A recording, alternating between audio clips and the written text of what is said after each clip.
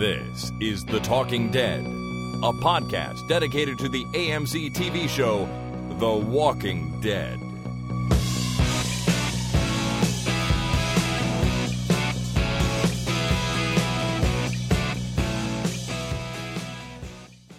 Hello, everybody. My name is Chris. And my name is Jason. And this is the Talking Dead podcast number 246, recorded on Monday, December the 21st, 2015. It's, 4 days before Christmas? And oh my God, yeah, it's coming up on Christmas pretty darn quick. Hope you've done all your Christmas shopping, Jason, and gotten ready for it. Oh yeah, I'm all set. Hold on one second. What's the problem? Jason appears to be talking to someone off microphone.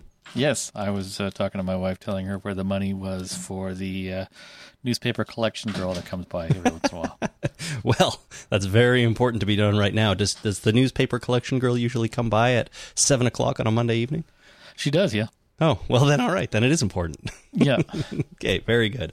Well, now that that is out of the way, we can get back into our podcasts. So, 4 days before Christmas. That's not going to stop us from recording a big podcast, though. Not really. Half the country is on vacation already, I think. Not me, unfortunately. I have to work tomorrow. Not me. But, that's the way it goes. Anyways, we are here. We are going to talk about The Walking Dead a whole bunch, and then we're going to get into a special movie review at the end. And I probably don't even have to say what the movie is for people to know, but... well, it's that Alvin and the Chipmunks movie that just came out. That's all the buzz. The Chipwreck, that's right. Boy, would that be the worst thing ever. I don't know. Can only imagine. If they made a Garfield sequel, maybe. Yeah, I've seen the other Alvin and the Chipmunks movies. Not good. I have not. Anyhow, so we are going to talk about The Walking Dead. We're going to do some news. We're going to do some listener feedback. And we are going to do a kind of a look ahead at what we might think might be coming up in the second half of Season 6. So I need to say this right now, and this is going to blanket the entire episode. This podcast is going to be spoilery. We're going to spoil the shit out of everything. We are going to spoil a number of things, most notably the Walking Dead comic, because we're going to look at the comic or look back at what we know from the comic and talk about how we think that's going to influence the back half of Season 6 of the TV show. So I can't really say that we're going to spoil the TV show because everything we are saying will be purely speculation. However, it is speculation based on what we know from the comic, and what we talk about from the comic is definitely spoilery for the comic. Yes. So, blanket warning that this episode of the podcast is going to contain spoilers for the Walking Dead comic. If that is not your thing, I suggest you, honestly, tune out. We're going to do some news first, so you could probably listen to that because it's not too spoilery, and I'll probably warn everyone again as we get deeper into this podcast. And then at the end, we are going to talk about Star Wars, The Force Awakens. Yeah. And so I'm going to spoil absolutely everything. Like, we're going to talk about The Force Awakens. If you haven't seen Star Wars Episode 4, A New Hope, I'm going to spoil that. Okay. I'm going to spoil Empire Strikes Back. I'm going to spoil Return of the Jedi. The first three movies, which shall go unnamed, I might even spoil those. Well, it's hard to spoil something that doesn't exist. That's true. So But I'm going to try. Okay, you're going to try. Okay, well, we are going to talk about Star Wars at the end of this podcast. And as Jason said, he's going to spoil everything. So I'm going to spoil the books. We'll give you. I'm going to spoil if there was a role playing game about Star Wars. I'm going to spoil that. Okay, so be warned, everyone. We'll remind you again before we start our Star Wars discussion, but just be warned. This is going to be a really spoilery episode of the podcast. So I hope you stick with us, but I totally understand if you don't. And having said that, let's move on into the first segment. The Walking Dead News. All right. Hopefully everyone isn't here just to hear our Star Wars review, because we do have a lot of Walking Dead stuff to get through first. Well, it isn't a Star Wars podcast. No. Although that would be cool. That would be cool. I'm sure there are many Star Wars podcasts out there.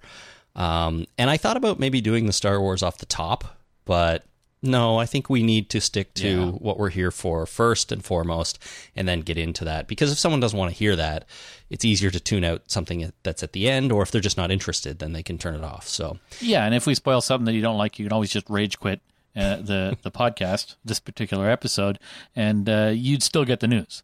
And you would still get the news, exactly. And then if you rage quit after you've had a couple of days to think about it and settle down, you can probably rage rejoin, or maybe what's the opposite of rage? Rage forgive. It's rage forgive is what you do. Nice. Rage You're so forgive. mad you forgive somebody. And you come back. So anyways, Walking Dead news. So Scott Gimple, you know him, he's the showrunner. Yep. He was interviewed by Deadline, and he just had this to say about the mid-season premiere. He said, "Oh lordy, it's taking us to... I can only speak in adjectives, really, without giving things away. It's taking us to a closed quarters situation that is both emotionally explosive and terrifying in as much as people are closed in with an army of walkers. It's a horrific and unique type of claustrophobia." Wow. So I don't know what that means, but the whole article that Deadline wrote was pretty much based on the fact that Scott Gimple used the word claustrophobia. So, I mean, we left our characters surrounded by zombies, walking through them with the gourmaflage on, and that could be kind of claustrophobic, like you're in a room of zombies and it's a small space and you don't know what to do and you can't get out. Or maybe he's talking about closed-minded thinking, something like that. I don't know. Or they're going into the sewers to use those tunnels to escape. Oh, that's true, too. Yeah. Those humongous, by some people's view, and tiny by others, sewers. Yes, those are the ones. Those are the ones. So I just thought I'd lead off with that because, I mean, there hasn't been too much discussion of what's coming up in the back half of the season, but we're going to get into it a little bit later on in the episode. So The Walking Dead next here is going to be premiering in Spanish. Spanish? They are actually Not dubbed... just in Spanish, though. Well, it's probably aired in other languages around the world. No, but I mean, they're not just switching to Spanish. No, they're not. Okay, just they're good, because I don't speak Spanish. No, neither do I very well. So they're still doing English, but NBC Universo will be premiering The Walking Dead dubbed in Spanish on January 20th at 10 p.m. Eastern, 9 Central. And then subsequent airings of new episodes will air weekly on Wednesdays at 10. So if you've been dying to watch The Walking Dead in Spanish, now is your chance. I'm kind of tempted, to tell you the truth. Just to see what it's like? Yeah. I think that might be fun. It might be a good opportunity to learn Spanish. Actually, it might be, if you really want to do that. You'll learn how to say things like... Walker, and oh my God, don't get bit, and look out, come on. Yeah, that's right. How dare you sleep with my wife? No, I don't think he ever says that. No, but that's a good phrase to learn in Spanish. Oh yeah, it's one of those things a tourist would need to learn if they if they needed to learn Spanish. How dare you sleep with my wife? Where's the nearest bathroom? That kind of thing. When you're in a Spanish-speaking country, that's the kind of thing you worry about. Exactly. All right. Anyways, the episodes will be available on demand as well as on the NBC Universo website and app. So it sounds like there'll be lots of different ways to watch them. Cool. And that's coming January 20th at 10 p.m. All right, moving right along. So the next item here is the kind of news item that I don't normally include in the Walking Dead news segment of our show. But we have talked about this sort of thing before, so I thought I'd throw it out there. Do you remember, Jason, when we talked about things such as Andrew Lincoln walking around with no beard, and we sort of indicated, oh my gosh, he has no beard in real life, that means he must have shaved his beard on the show. Yep. Or Herschel with his long hair and his long beard, and if he shows up in public without that, you kind of know, oh my gosh, Herschel's going to die. Because it's the haircut spoiler principle. That's right. If the hair changes, that means that something has changed on the show and or the character's dead and they no longer have to maintain their character hairstyle. Right. Well, Lauren Cohan has shown up in public with a very different haircut. Oh my. Yeah. Is it trendy? It's trendy. I'd say it is. It's kind of a short pixie cut. Oh, okay. Well, that's no problem. If you know what that is. That's just cut your hair. Yes, I do know what that is. But if she had shaved her head... Yeah. Or even the pixie cut, I can believe that could happen within the show. Well, that's my point. But what's happening, though, our fans, of course, are freaking out. They're looking at Lauren Cohan and going, oh, my God, she shaved her hair. This must mean she's been killed off because why would she cut her hair if she's still on the show? They don't change hairstyles. And I think what I just want to do here is tell everyone to relax a little bit because, number one, characters can change hairstyles on the show. Like, it just happens, right? Like, look at Daryl. His hair has done nothing but grow longer. Now, I know that's different because hair is just going to grow. Shane shaved his head. Shane shaved his head on screen on the show. Yeah. Carol's hair started really short and has grown longer. So it wouldn't be the first time that they've just let hair grow out a little bit. Now, I realize that growing out is slightly more realistic because, in the zombie apocalypse, you're probably not worried about getting a haircut too often. I would beg to differ.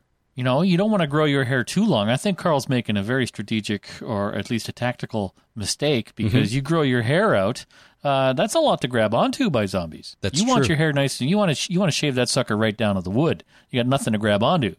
Yeah, that's a really good point. They went through that in the Telltale game, too. They had Clementine cut her hair because it was too long and bushy before. But Lauren Cohan has cut her hair. The other thing, though, is I want to say that this is not something... I mean, this is kind of something from the comic. I believe later on in the comic... Maggie cuts her hair in the comics. So, and it might actually be right around this time frame in the comics. So, it's not outside the realm of possibility that what Lauren Cohan has done here is actually within character, and she's just cut her hair, and Maggie's going to have shorter hair on the show now. Yeah. I mean, I cut my hair without quitting my job. Right? Yeah, you do every time, almost. Almost. There was that one time where you cut your hair and had to quit your job, but yeah. But yeah, usually I cut my hair without quitting my job. So why can't actors do it too? That's when you were a hair model. Yes, I was a hair model. I had long, luscious, auburn, wavy, curly hair that down to my shoulders. It was a glorious time. It was. I had long hair in high school too, but you know what's going to happen now, Jason? No. Yes, you do. People are going to want me to post pictures of us from high school with long hair. I'd have to find a picture with me with long. Oh, I have one. I have a picture of me with long hair. I'll scan it in for you. Yeah, I'd have to dig one up too. I haven't seen a picture. I have one of you with long hair. Well, then, I think. All right, then. Wait a minute. When you didn't know me. No, I didn't. No, I've seen one, and why would I have it? I don't have it. I don't know. Are you secretly collecting photos of me? I don't think so. I remember seeing a picture of you with long hair. Oh, yeah, you probably have. But, I mean, I cut my hair after first year university, so that was nearly 20 years ago. Yeah. And I don't think we knew each other then. No. No. No. It does. Until like 2002 or 2003. It feels like forever. But it feels like, Jesus, oh, man, it's been such a long time. But it wasn't actually that long. It's never going to end, too. No, not at this rate. No. Anyhow, so we used to have long hair, and we didn't have to quit our jobs. So, as you said, Lauren Cohan can cut her hair and not quit her job. We hope. Right. We hope. So everyone just relax. I think it's going to be fine. Maybe Maggie does die. Maybe not. But I don't think the hair, in this case, is really an indicator of what's going to happen. Right. All right, next item. McFarlane, they make the Walking Dead action figures. Well, they've announced Series 9 of the figures, the TV figures that are coming out in February. And they are pretty cool looking, I gotta admit. There's Beth, Daryl, T-Dog, Dale, Michonne, and the Water Walker. And the Water Walker is the one who bites Bob. Remember the one who bites Bob in that flooded basement that they get stuck in? So there's that guy. And Michonne is Constable Michonne. So she's got her like Alexandria police outfit on. Nice. Beth is dressed up in the Beth outfit, kind of that yellow top with a sweater over it, jeans and high-ish boots, like shin-high boots. She looks pretty cool. Dale, it's Dale's death. So it's Dale with his guts ripped out. Yeah. I mean, it's, whatever. And then T-Dog is wearing the vest. What do you call those things? The riot gear vest? Yep. So a vest works. Yeah, he's got that. Or jacket or breastplate. Like a breastplate. Yeah. The thing he was wearing though back at the prison. Well, he didn't make it past the prison, so that's it. And he's got a big pair of big clippers, which are cool. And then Daryl is Gravedigging Daryl. Nice. So he's got his bandana over his face, and he comes with a little cross, and he's got a shovel and stuff like that. I think these are some of the best looking action figures they've put out, especially the Beth one, actually, and the Daryl one. I think they really look really good. Even the Michonne is good, too. It's hard to screw up the zombie because they're zombies, and you can make them look as close to the zombie as you can. But those other three are perfect. The Dale one is kind of weird because it's dead Dale. So even in the picture, they've got him like lying down on his back with his guts spilling out. If you're actually going to play with these, I guess you need death scene character action figures. Oh yeah, there's a lot of death scenes. And the T-Dog one to me is probably the weakest. But even it's not so bad. So anyways, if you're a collector of action figures and you've been waiting for the next round, it comes out in February. I must admit, I haven't bought any of the Walking Dead action figures in a while, but there's a couple here that I like a lot. So it's been far too long for me. I have the original set actually still in box. So me too. Maybe not in the box though. You took them out? Well, they're in a box, but they're not in the original boxes. Oh, mine are. Mine are in the package. Maybe I should put those up as a set and sell them on eBay or something like that. Oh, don't sell them. Hang on to it, man. For another 30 years and then sell them. Yeah. Now you're thinking. There you go. Okay, so finally, Telltale's The Walking Dead Michonne. I remember we had mentioned, I think on our last podcast, that one of the things we might do over the hiatus is play that game and talk about it. I'm afraid that's not going to happen, Jason, because it doesn't come out until February. Well, February what? I don't know. They've just said February. But if I had to guess, I would say maybe around the same time as the show comes back on February 14th. So if the game comes out on February 12th, we got 2 whole days. We got 2 whole days to play it and do a podcast about it. Yeah. Now, it's coming out in 3 episodes, so only the first one will be out in February. And it will, just in case anyone has forgotten, this game is going to tell the story of where Michonne has been during her absence from the comic. There was like a 15-episode stretch where she just wasn't in it, and then all of a sudden she showed up again, and she came on a boat from somewhere. So they're going to do a comic or a video game version of that where she has been. So it could be really cool, and I think the fact that it's going to be all about Michonne could make it really fun to play, because there's going to be some sword play, and Michonne kicks a lot of ass, so that could be pretty fun. Samira Wiley from Orange is the New Black will do the voice for Michonne. Cool. I haven't watched Orange is the New Black in a long time, so I can't remember which character that is. But either way, there's a lot of good actors on that show, so that's exciting. And one other point, it's a standalone game, so you don't have to own the other Walking Dead games from Telltale to buy it and play it. So it's not like it's another episode from the Walking Dead series, and if you don't own the original series, you can't get this one. You can buy this one by itself, so that's cool too. I think that will, draw in a lot more players potentially. Right. So I'm excited about that. I'm looking forward to that. I think that will be fun. Comes out in February. And we can do it. Awesome. All right. That's your quick that's your quick recap. Not recap. That gets you caught up on the Walking Dead news quickly. Yes. Now you're up to date. Now you are pretty much up to date, and we're going to do this. Listener feedback. All right. So we do have a bunch of listener feedback related to the first half of season 6 mostly, and I pulled out some stuff here that was just a little bit more general. Wasn't always about something specific. Could have to do with any of the episodes or the first 8 in general. But I thought people had a lot of good things to say still, even now that it's been off, and maybe they've had a week or two to think about it, and maybe change their opinion or whatever. So there's some good stuff here. First, an email comes from Fetz in California, but currently working in Toronto. Nice. That's unfortunate. Sorry about that. Yeah, you went from California to Toronto. That is kind of a bummer, based on the weather anyways. But Fetz writes, I'm just tired of Morgan's blanketing statement of the word killers. Yes, technically, Rick and crew are killers, but it's asinine to even think that they are on the same level as the governor, the wolves, the termites, etc. They all kill to survive, but the difference is context. I don't believe that our protagonists have ever killed anyone without provocation. It was always out of self-defense or protecting their loved ones. They never subjected their wrath on anyone that didn't have it coming.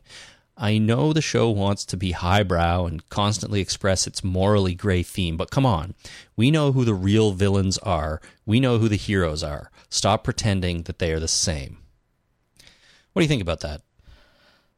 Yeah, I would mostly agree with that. I mean, it depends on why you're killing people. If you're killing people just to survive, that seems like a lesser crime than killing people just to maintain or to grab power. And I know that's probably a gray, fuzzy line between the two, but yeah,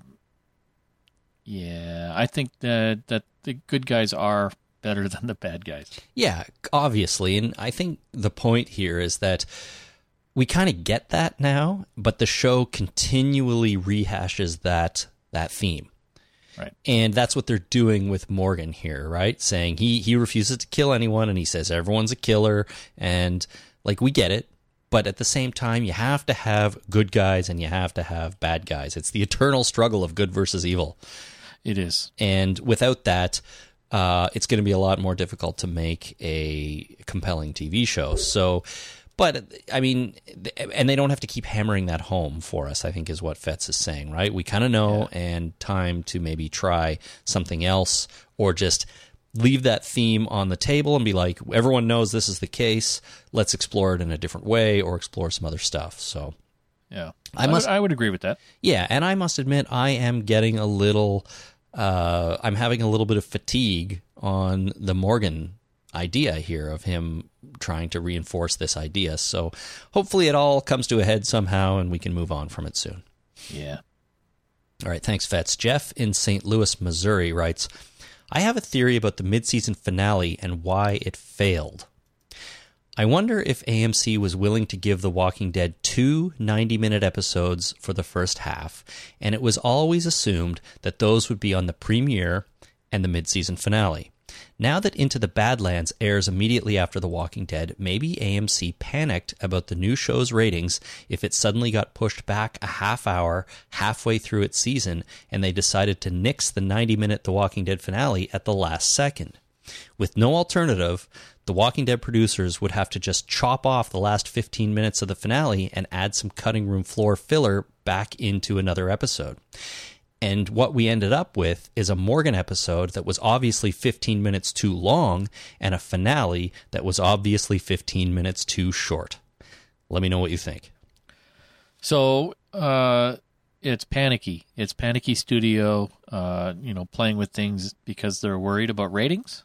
Kind of. I mean, the AMC was doing like everything they could to promote Into the Badlands, right?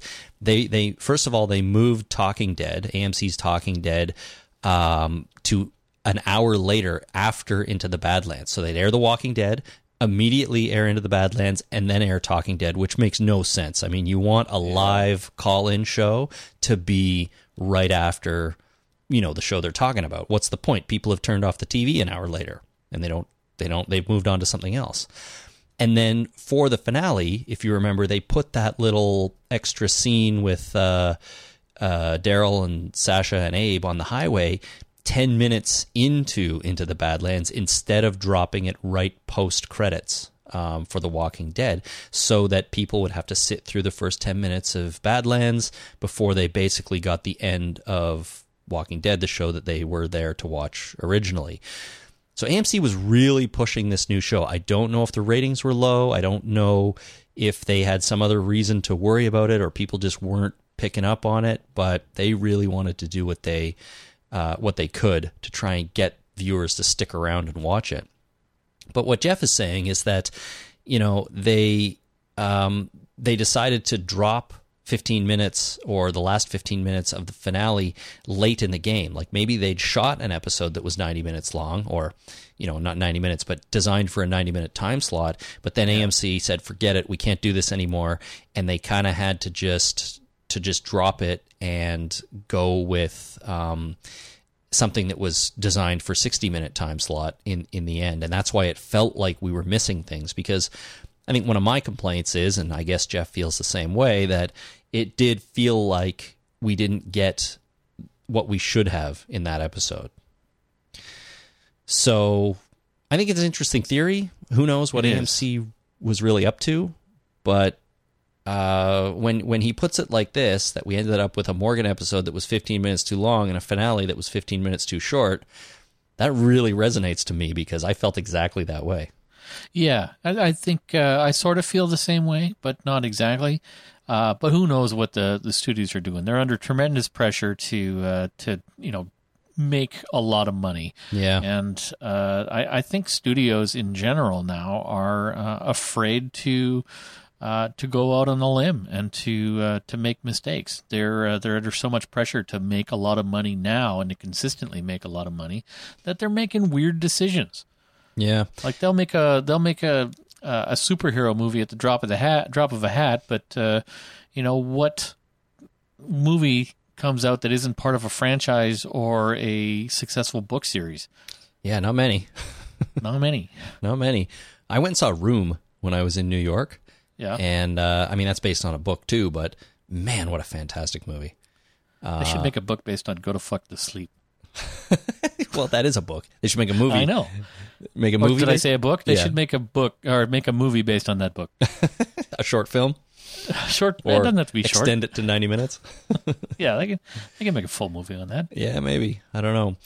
But to your point, though, of studios being afraid to do things, like I see if let's say Jeff's theory is true, and at the last minute they had to cut the finale short. I mean, I see that as a terrible decision. If they're worried about making money, you want the best product on screen that you can deliver. And I just don't feel like cutting it short at the last second in any way is a good idea if you're trying to put something good on TV, because you're just not giving people enough time, or you've given them a certain amount of time to tell the story. They've worked towards that. And then all of a sudden you're like yanking the carpet out from under them, and they have to suddenly change what they were doing. So that's a poor decision to begin with. Well, yes, based on that criteria, but studios make decisions based on basically crap that we have no idea, right? The internal political crap. It's like, oh, well, I'm the new boss and the old boss, and that's all political bullshit that gets mixed in there. And it's like, well, no, we can't do a 90-minute episode here because it was originally greenlit by Jimmy S'mores, and he got caught cheating on his wife, so we can't have him in that position anymore. And because of that, we have to basically axe everything he's ever done, including that 90-minute decision. Yeah, I mean, who knows? But that happens all the time. When someone new comes in, they want to put their own stamp on something, right? And yeah, they make changes that are not necessarily in the best interest of everyone else. So right, or they get fired. Like the guy who greenlit the pilot of Lost, the head of the studio, he got canned. It was just too much money. You can't buy a plane and then chop it up and put it on a beach in Hawaii. What are you, crazy? To this day, I believe that's still the most expensive pilot ever produced. Yeah. And you're right, he got fired for okaying that, and look what Lost. It was a huge, mega international hit. And look what they did to Firefly, for crying out loud. Well, Fox butchered that show as best they could. It still turned out okay, but not if you watched it on TV. Yeah. Oh, that was a total cluster F right there. Yeah. All right. Thanks, Jeff. That was a good one. Next, we have a call from Rich in Minneapolis. Almost said Minnesota. Minneapolis. Hi, guys. It's Rich from Minneapolis. And I just got to say, I have loved this entire season. And I've heard you guys trash episode after episode. And that's okay. That's your opinion. But, man, I have never been bored this entire season. And this finale, well, I just got a couple of things. Deanna, how come people get bit on this show and they don't know when they get bit? I get a splinter in my finger, and I know immediately I got a splinter in my finger. just wondering. And I've got to talk about Jesse's kids. Both of them, Porch Dick Juniors. I don't understand why those two kids can't get anything right. And being a comic book reader, I pretty much know what's going to happen at the season opener, and I'm just not looking forward to it. Anyway, love the show. Love the way it goes. Love you guys. Have a good one. Right on. Thank you, Rich. The thing about Jesse's kids is they don't do anything right because they've never had to. They've been so sheltered in Alexandria for so long. They've never had any adversity. So now when they suddenly do, they're like, what do? We pee our pants and run away. Well, that's what you're supposed to do. Or learn how to shoot a gun and try to shoot your new friend in the back of the head. While he's not looking, in the back of the head, yeah. Yeah, I mean, they have been relatively sheltered, figuratively and literally. So they don't know how to survive properly, and they're pretty much morons. And their fate is pretty much sealed. Yeah, I think we'll get into that in a little bit. We will. And then the other point that Rich made was how come people don't know when they've gotten bit? And yeah, I guess Deanna falls down. She lands on a saw blade while she's down there. A zombie takes a bite out of her leg or her side. You'd think you would know, but maybe not. I don't. Maybe not. I don't. I have to monitor myself for injuries. I found an injury the other day. I scraped up my hand. I have no idea how I got it. I've had. When I was dating my now wife, I went to her house. And it was in the middle of the summer, and I was in her house, and she looked down at my feet, and she said, "What's that?" And I looked down, and I thought I had jam all over my foot. As it turns out, I had been bleeding for hours. My foot, I had injured my ankle, and I bled all over her floor, all over the I don't even really know how I had injured myself. I thought it was jam, like congealed jam. I went up and into the bathtub. I washed it all off. Eventually found the cut. I'm like, holy crap! I injured myself. It's weird, but I can get hurt and not know it.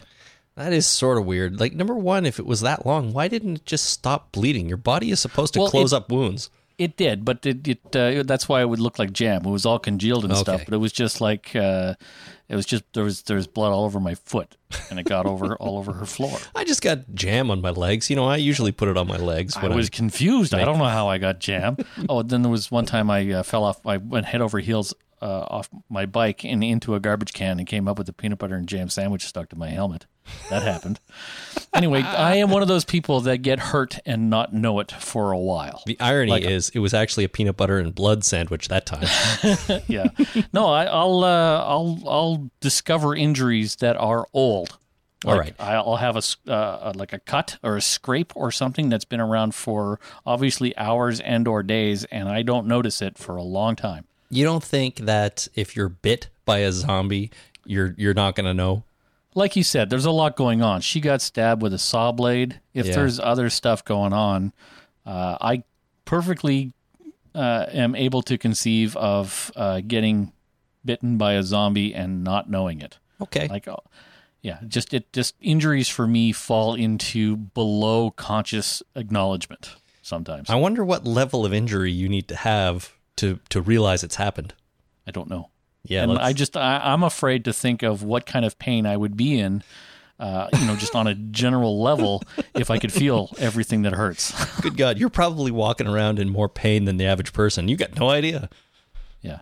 When I go to the dentist and get my teeth cleaned, I have the hygienist constantly apologizes for hurting me, and I'm like, no, I don't feel it. Like, it doesn't hurt. Huh. Well, the dentist doesn't really hurt me either, but it's not a fun experience going to the dentist. Except that I feel pressure, and that's about it. My hygienist I really like, and I don't mind going to see her every 6 months. Yeah, very exciting. I'll leave it at that. I had my wisdom teeth out. I had all 4 wisdom teeth out. They were coming in at 90 degrees to the rest of my teeth. They had to break the tooth in half and pull it out in chunks. I've had that done. All right. When afterwards, they gave me this nice bottle of Percocet and said, take these, you're going to be in a lot of pain for a while. That day, I decided not to take the Percocet just to see how much pain I would be in so that I could gauge, how much Percocet to take. I ended up not taking a single one. Because it just didn't hurt. It just did not hurt. You have nerve problems, man. Yeah, it borders on a disorder. I'm absolutely sure of it. I have either a very high threshold for pain or my brain just does not care. All right, here's what we're going to do, and then we're going to move on to the next email here. I'm going to come over to your house this weekend, and I'm going to hit you with a board harder and harder, and you tell me when it starts to hurt. All right. Merry Christmas. Merry Christmas, everybody. We're going to do the annual board clubbing. The board beating of Christmas. That's right. All right. Thanks, Rich, for that call. Next is Nathan on the internet. Nathan says, I have never watched a show that is so equally adored and hated by its own fan base. In my opinion, The Walking Dead has provided some of the best content and storytelling work on television today. I'm engaged every week with the show and look forward to every episode, even if it's a filler. Does it sometimes rely on gimmicks and cliches of the horror genre? Absolutely. Does it sometimes utilize unfair plot devices to advance the story? Certainly. But that doesn't detract from the overall quality great enough for me to say that The Walking Dead is losing its steam. So my question is for you guys and critics of the series, do you guys even like this show? I feel like everyone's favorite thing to do with The Walking Dead is to discuss how much better it could be if they were in charge of The Walking Dead. To say that something is unrealistic in a show is one of my least favorite critiques of a film or movie. It's a way of saying that, quote, in my reality, that could or would never happen, end quote. The entire idea of seeing a show or movie is to embrace fantasy, to embrace a reality that is not our own. I find it odd that so many people are critiquing Glenn's death when so many other insanely wild things have happened in this series. Like, this is the point where you feel the show got unrealistic? Really? This one thing? Yep. So I can see Nathan's point, but I think you and I, on this podcast, have been relatively fair in our assessment. Do I sometimes go off on a rant that's not well thought through and just a little bit ridiculous? Yes. Sure I do. Everybody knows that, but that's the way it is. But I think in general, I think we're pretty fair about it. And when it comes to Glenn's death, I think my criticism was much more focused on the handling it from a marketing perspective than actually what we got on screen. And I think that's a different thing. Is. Yeah. And I agree with you that I think we've been relatively fair. I mean, I might be a little biased on that, but I can guarantee you the show would not be better if we were in charge. Oh, 100%. I guarantee it, 100%. Yeah. But there are, I mean, the show... To answer your question, yes, I like the show. Mm-hmm. Do they do things that annoy me sometimes? Yes. Do I tend to nitpick? I nitpick everything. Yeah. Like I can find fault. You know, for me, for something to be perfect, it has to be absolutely perfect. There can be nothing that detracts from it. If anything detracts from perfection, even a little bit, it does not get a 10 out of 10. Is that an achievable state for you, a perfect review of something? Is it even possible to do that? It is possible. So give me a perfect movie. Dr. Strangelove. Okay, I can't think of anything that detracts from the perfection of that movie. That is a really, really good movie. All right. So The Walking Dead is definitely not perfect, but it's far from absolutely terrible too. And to answer the question, as you did, I like the show too. I really enjoy the show and I enjoy watching it. I look forward to it every week and I enjoy talking about it here for, a couple hours a week or more too.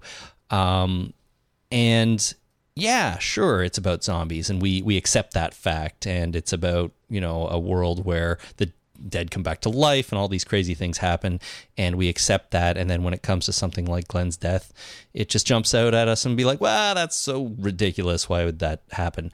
But that's just the way it is. I mean, there's a certain level of suspension of disbelief, but you can't completely suspend your disbelief because then the show could get away with anything. They could do anything they want, And we'd all sit back and go, "Oh, that was the greatest thing I've ever seen," like mindless zombies. It has to, for me, the biggest criteria for whether or not I like it, I like a show or a movie or whatever, or a book, it has to have internal consistency. Right. The internal logic of the whatever it is that I'm being entertained by has to be there. If something doesn't obey its own rules, that annoys me. Right. And sometimes this show does not obey its own rules. There are cases like that where it doesn't. I think The Walking Dead is pretty good. It is pretty good at obeying its own rules. But you're right. It's the minivan flipping off the bridge and not landing on its roof. That's just ignoring the rules of physics, though. That's barely even. Well, I mean, one of the rules in this television show is physics is real, right? Yes, gravity exists. Gravity exists. The principle of conservation of momentum exists. Right, and so, yeah. That's true. They have to stick with that. But I don't know. Like, we can't. I don't think we'd be doing any service to each other, to the people who listen to us, to the show, if we just sat here and praised it, unquestionably every week. And right. there are times when we've done that. We've sat around here and we've had only good things to say. I think more often than not, we focus on the stuff we like and the good things. But at the same time, we do have to call it out when we do. And so much of it comes down to personal opinion too, right? Like, if there's something that you don't like, it might be totally different than what somebody else doesn't like or whatever. So, that's the beauty of doing this, that everyone has a different opinion, and, that's it. Yeah. So thank you, Nathan, for that. One more email here is from JG in Overland Park, Kansas. About 607, that's episode 607, not making you mad because it's just another among other bad episodes. What sets Glenn's death debacle apart from all the others is that we were misled on purpose, all in caps. Yep. And for what? For BS reasons. Ratings? They've remained solid. To remind us that life is uncertain? I think we already knew that. To create a collective experience where strangers bond over what happens in a situation? This happens all the time. In fact, The Walking Dead is famous for this. About it being okay within the story, no, because the camera work clearly misled us. That's something old-time serials, Flash Gordon, etc., not serial with a C, shows did, and it's something The Walking Dead was known for avoiding. It was one of the best reasons fans could claim that The Walking Dead isn't just another zombie show. Tim from Massachusetts nailed it. I guess Tim was a emailer from a previous podcast. Tim from Massachusetts nailed it. The writers, producers, and AMC have gotten too into themselves and their popularity. Instead of wondering what's going to happen, we're now trending toward hunting down what's wrong in each episode. Glenn's death has put blood in the water, and AMC/The Walking Dead has shaped us into sharks. Judith and Merle were maybe killed. We did see blood. However, we weren't deliberately misled. Carol and Sophia, same deal. We didn't see them die. We were just left with not knowing. Not a fake out, and certainly not hyped up. Yeah. So we're sharks. There's blood in the water. Somebody's going to jump it? I hope not. I hope the show hasn't already. I think some time of separation from Glenn's death has put it into perspective a little bit, and I really do truly believe that it was that if they just left it alone and maybe tweaked it a little bit to make it slightly more here I go saying realistic again, but slightly more, or let's say slightly less flawed, that it would have been okay if they just done it and gone with Glenn's dead and moved on, and then surprised us when he came back.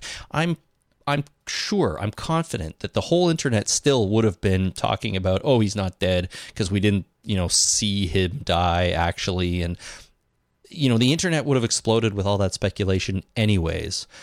But at least AMC didn't kind of play into it the way they did, and I mean that's too bad. And I think JG's point here about with Sophia, same deal. We didn't see her die, but they just left it alone, and like she disappeared. And it's a mystery, and maybe we'll get more information, maybe we won't. Judith, there was blood in that car seat. Judith must be dead. Some zombie picked her up and tore her apart and ate her. And that's it.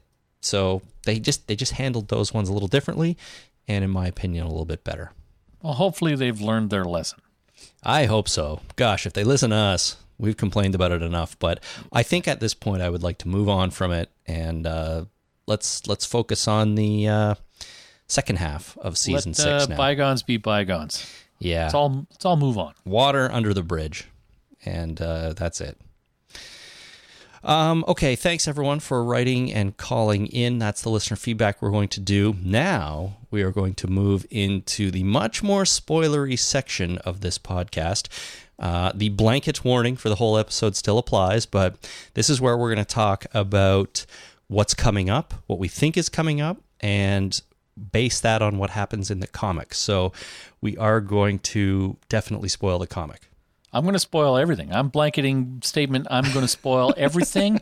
If there's a show on television or a movie that I've seen, I am going to spoil it. So just be warned. I'm enlarging your blanket statement. I wish you wouldn't do that, because what if you spoil something like something totally unrelated, like the end of I don't know, pick a movie that has a twist. What if you spoil Charlie's Angels? What if you spoil the end of all of M. Night Shyamalan's movies? That's not fair. Okay. All right. So I will try my darndest to keep things to The Walking Dead. All things Walking Dead. Comic, video game, novels, fair game. Yep. And Star Wars. Star Wars later on, fair game. Any Star Wars. Star Wars later on, or can I spoil Star Wars now? Like if we're talking about The Walking Dead and I bring in a Star Wars reference, am I going to get in trouble? You can do that, I suppose, but just everybody, just please don't get mad if. All right, so for the Walking Dead segment, I'm only going to spoil episodes 1, 2, and 3 of Star Wars. Fine. I'll limit it to that. All right. So here's what we did. We went back and read a bunch of comic issues. I hope you did. Anyways, I did. And it's the comic issues sort of between roughly issue number 80 and 100. Now, I didn't actually read all 20 of those issues, but I did read a good chunk of it, because that's the comic section of kind of what's happening in the show right now. Right. So I'm going to just run through a little bit of the plot of the comic here to sort of bring everyone up to speed on what was happening in the comics. So the group is in Alexandria, and they've been hanging around there for a little while. One thing that's different is that it's winter time in the comic, so snow starts falling right around issue 80 or 81, and it is definitely colder, which is a difference from the show. But in the comic, a big zombie herd has amassed outside the walls of Alexandria, and which is similar to the show, and they have to sort of try to think of a way to deal with that. Some other things that are going on.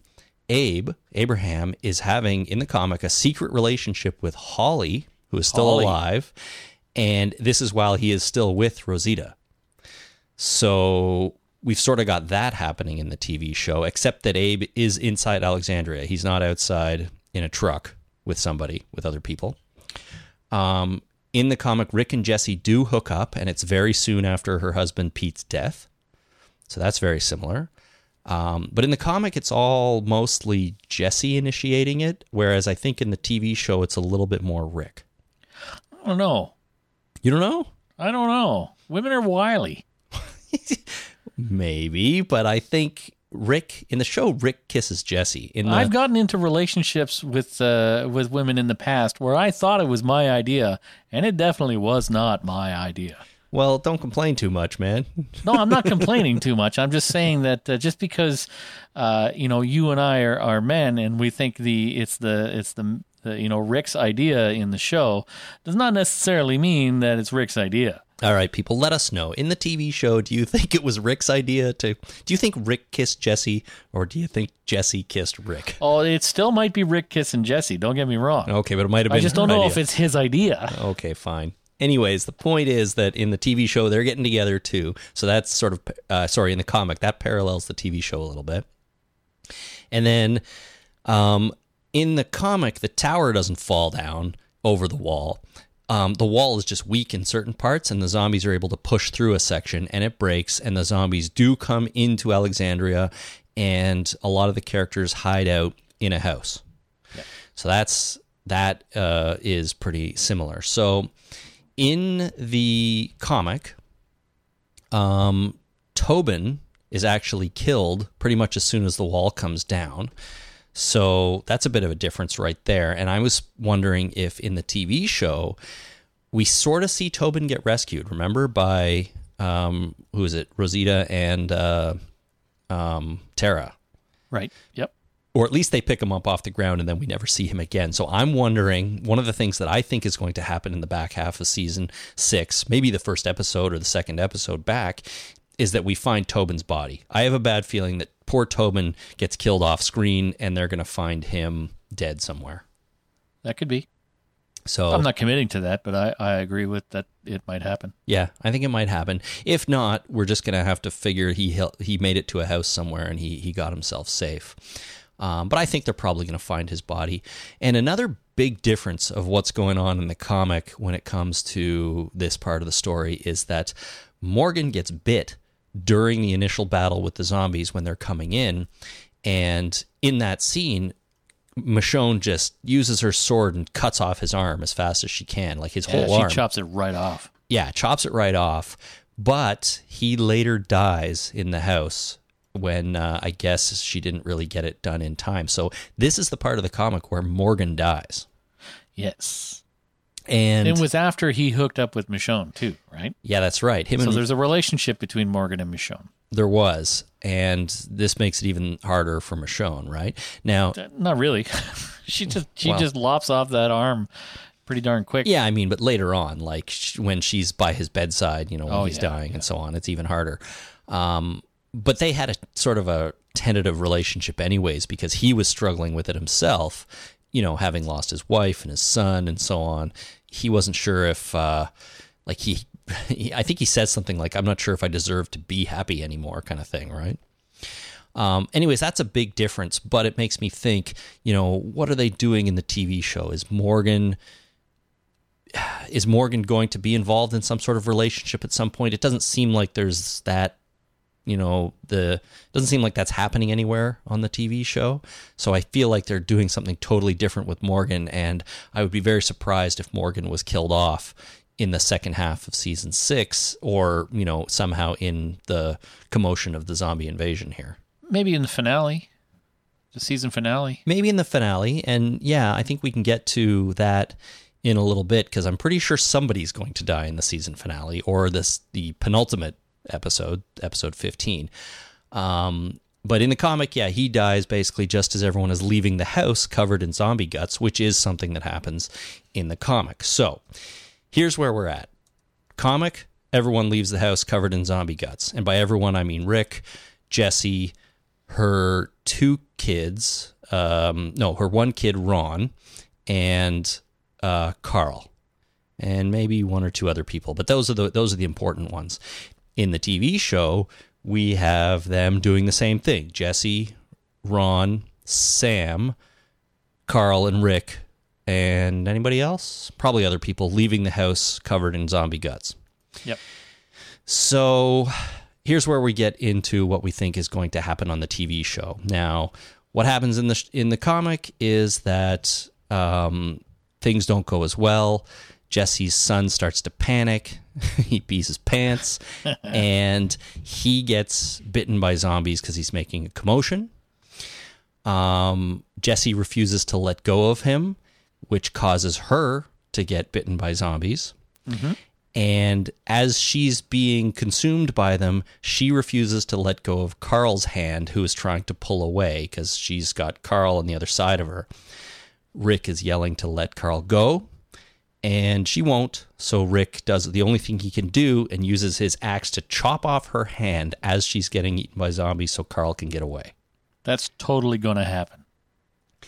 I think you're probably right. I think you are probably right. And I'm bummed to think that Jesse is going to die on the TV show. But they've set it up basically exactly the same. There's a relationship there. In the comic, Rick and her have had sex and things like that, so it's much more. There are a few steps forward in the relationship than just kissing in a garage somewhere. Yeah, they probably don't have time to have sex between now and then. No, because they've already left the house, right? And they got all their kids in tow. They're in the middle of zombie herd. Yeah. It's really an inappropriate time to get down to business. Yeah, so they're probably not going to do that. But they've set up the fact here that Sam is already getting upset. He's going to make this commotion, and I just can't. Maybe it won't play out exactly the same way, but I really think that something pretty similar here is going to happen as soon as we come back in episode 9 on Valentine's Day. That really mirrors this pretty closely. Yep. Now, having said that, every time I say this is what's going to happen for sure, they don't do that because. Then I'll say it. This is what's going to happen for sure. All right, let's see what happens this time when you say it. And it's Valentine's Day, so it's the perfect opportunity for someone that Rick loves to die. Yeah, and have her hand cut off by him. I mean, that's just Does he brutal. have an axe on him? He's got it. You got a machete. He's definitely got something that he can use to cut hands off with. Yeah. Yeah, because if you have to shoot somebody's hand off, that's probably not great. Ooh, no, that would just take too long. You need a Depends on sharp the knife caliber. that you can just slice right down. Yeah, machetes are good for that. A nice axe would be good. A saw would work, but it would take a little more effort. Uh-huh. A razor blade would be bad, most likely. Yeah. Well, I think he's got the machete. He likes the machete. I'm going to spoil that movie, 127 Hours. Haven't seen it. Have a multi-tool. I mean, it could take a while, but you could get it done. Okay. You familiar with the movie? Yeah, I am familiar with the movie. I know what happens. It's a real story. Yeah. Yeah. But yeah, I mean, this seems to be lining up to basically be what happened in the comic. So, I think it's a pretty good bet that that's what's going to happen as soon as we come back.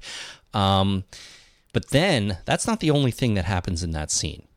And here's the part that I am not as convinced of. So in the comic, there's a character named Douglas. Now, Douglas is the comic equivalent of Deanna on the TV show. Yep. The last name is the same. I believe it's Douglas Monroe in the comic book. And he's there too. And he has a gun. He panics. He starts shooting, but he gets bitten. And as he's being bitten and eaten by the zombies, he starts firing randomly, basically into the air and around his surroundings until he dies and he can no longer shoot his weapon. But he ends up hitting someone with one of his random bullets. Oh, that. So yeah, he shoots Carl in the face in the comic book. Face. But Deanna's already dead. Deanna's already dead. So that's why I don't think that is going to play out in this very scene. So TV show, they've really set up Ron as being the guy who's going to shoot Carl. Now, maybe Ron has his gun. No, he doesn't, because Carl made him take it away, or Carl took it away. Yep. So he doesn't have a gun. So I don't think it's going to be Ron in the scene. Who would have a gun in this scene? Rick? Jesse, maybe? Jesse might have one. And Carl has his own gun. Yep. And Carl's not going to shoot himself in the face. No, not likely. But if there's anyone else around, I don't know. I don't think anybody's going to shoot Carl in the face. No. I think you're right. I don't think this is going to happen.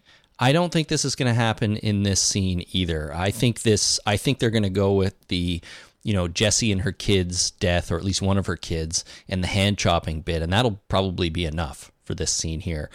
Do I think Carl might get shot later on? Yes, maybe. Maybe Ron, watches his brother and mother die, and that enrages him even more, right? Yes and no. I mean, we spent a lot of time initially talking about Rick getting his hand cut off, and that never happened, right? And that's a pretty significant, pivotal event in the comic.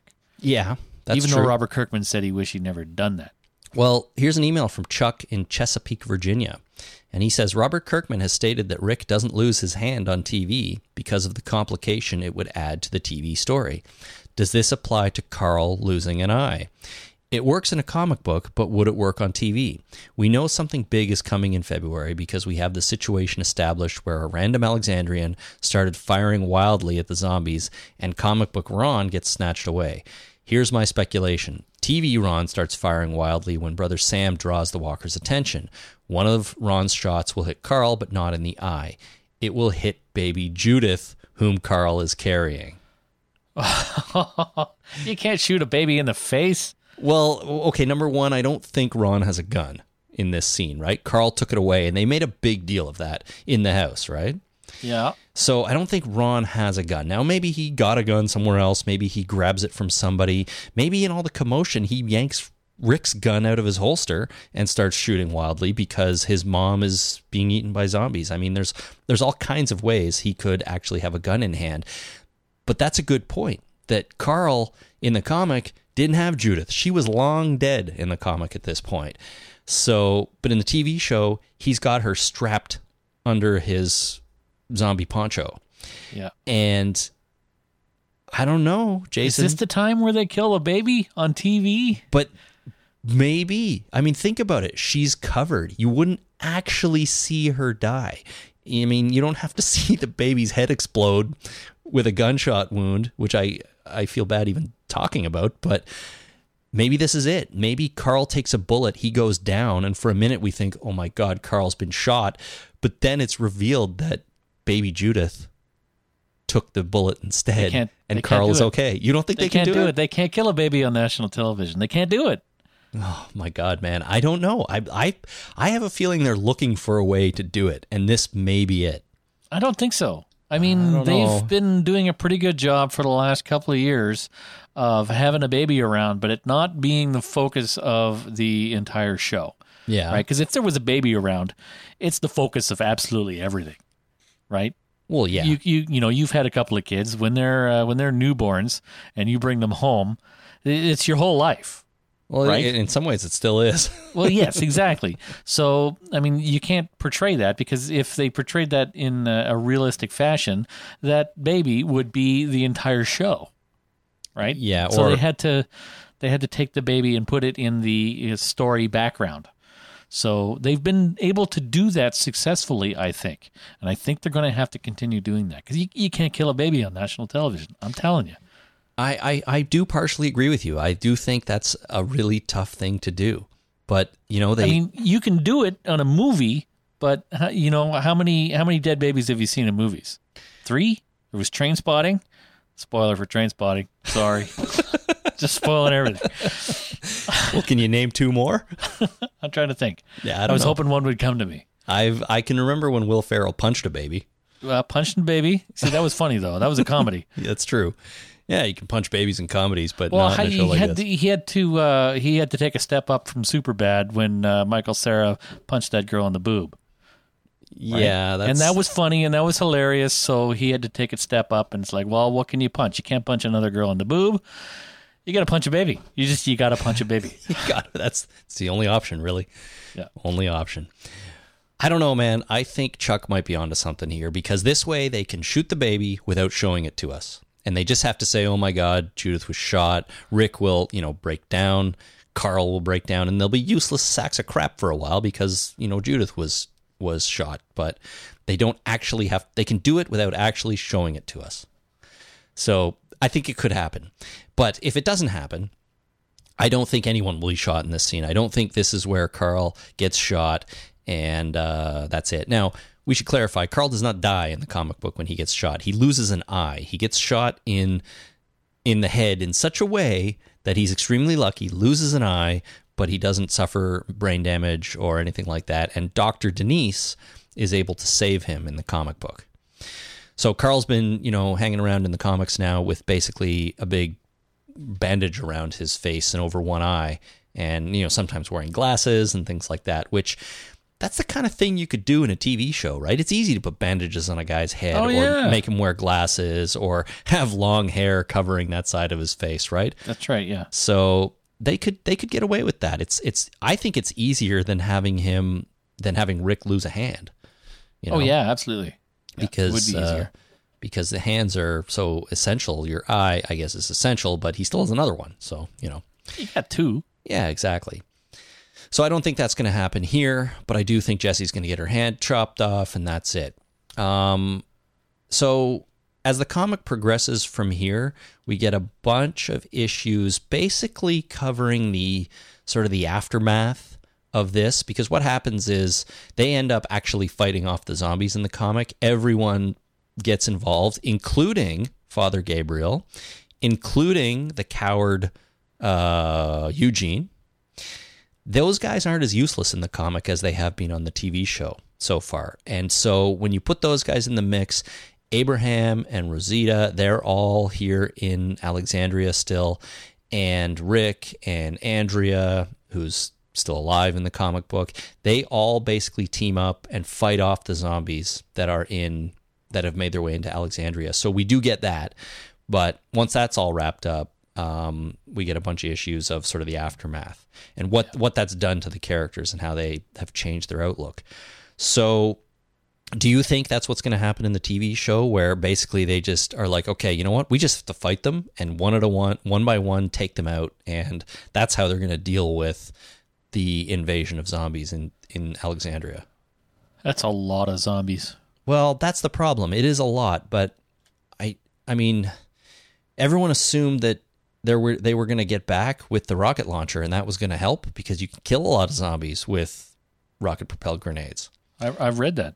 Yeah, but that doesn't look like it's going to happen. So I have a feeling maybe it'll just be, well, we got to fight them off. And if you keep moving and separating the zombies a little bit, you can do one or two at a time, move, draw them to you, do one or two at a time. I don't know. Maybe it's possible.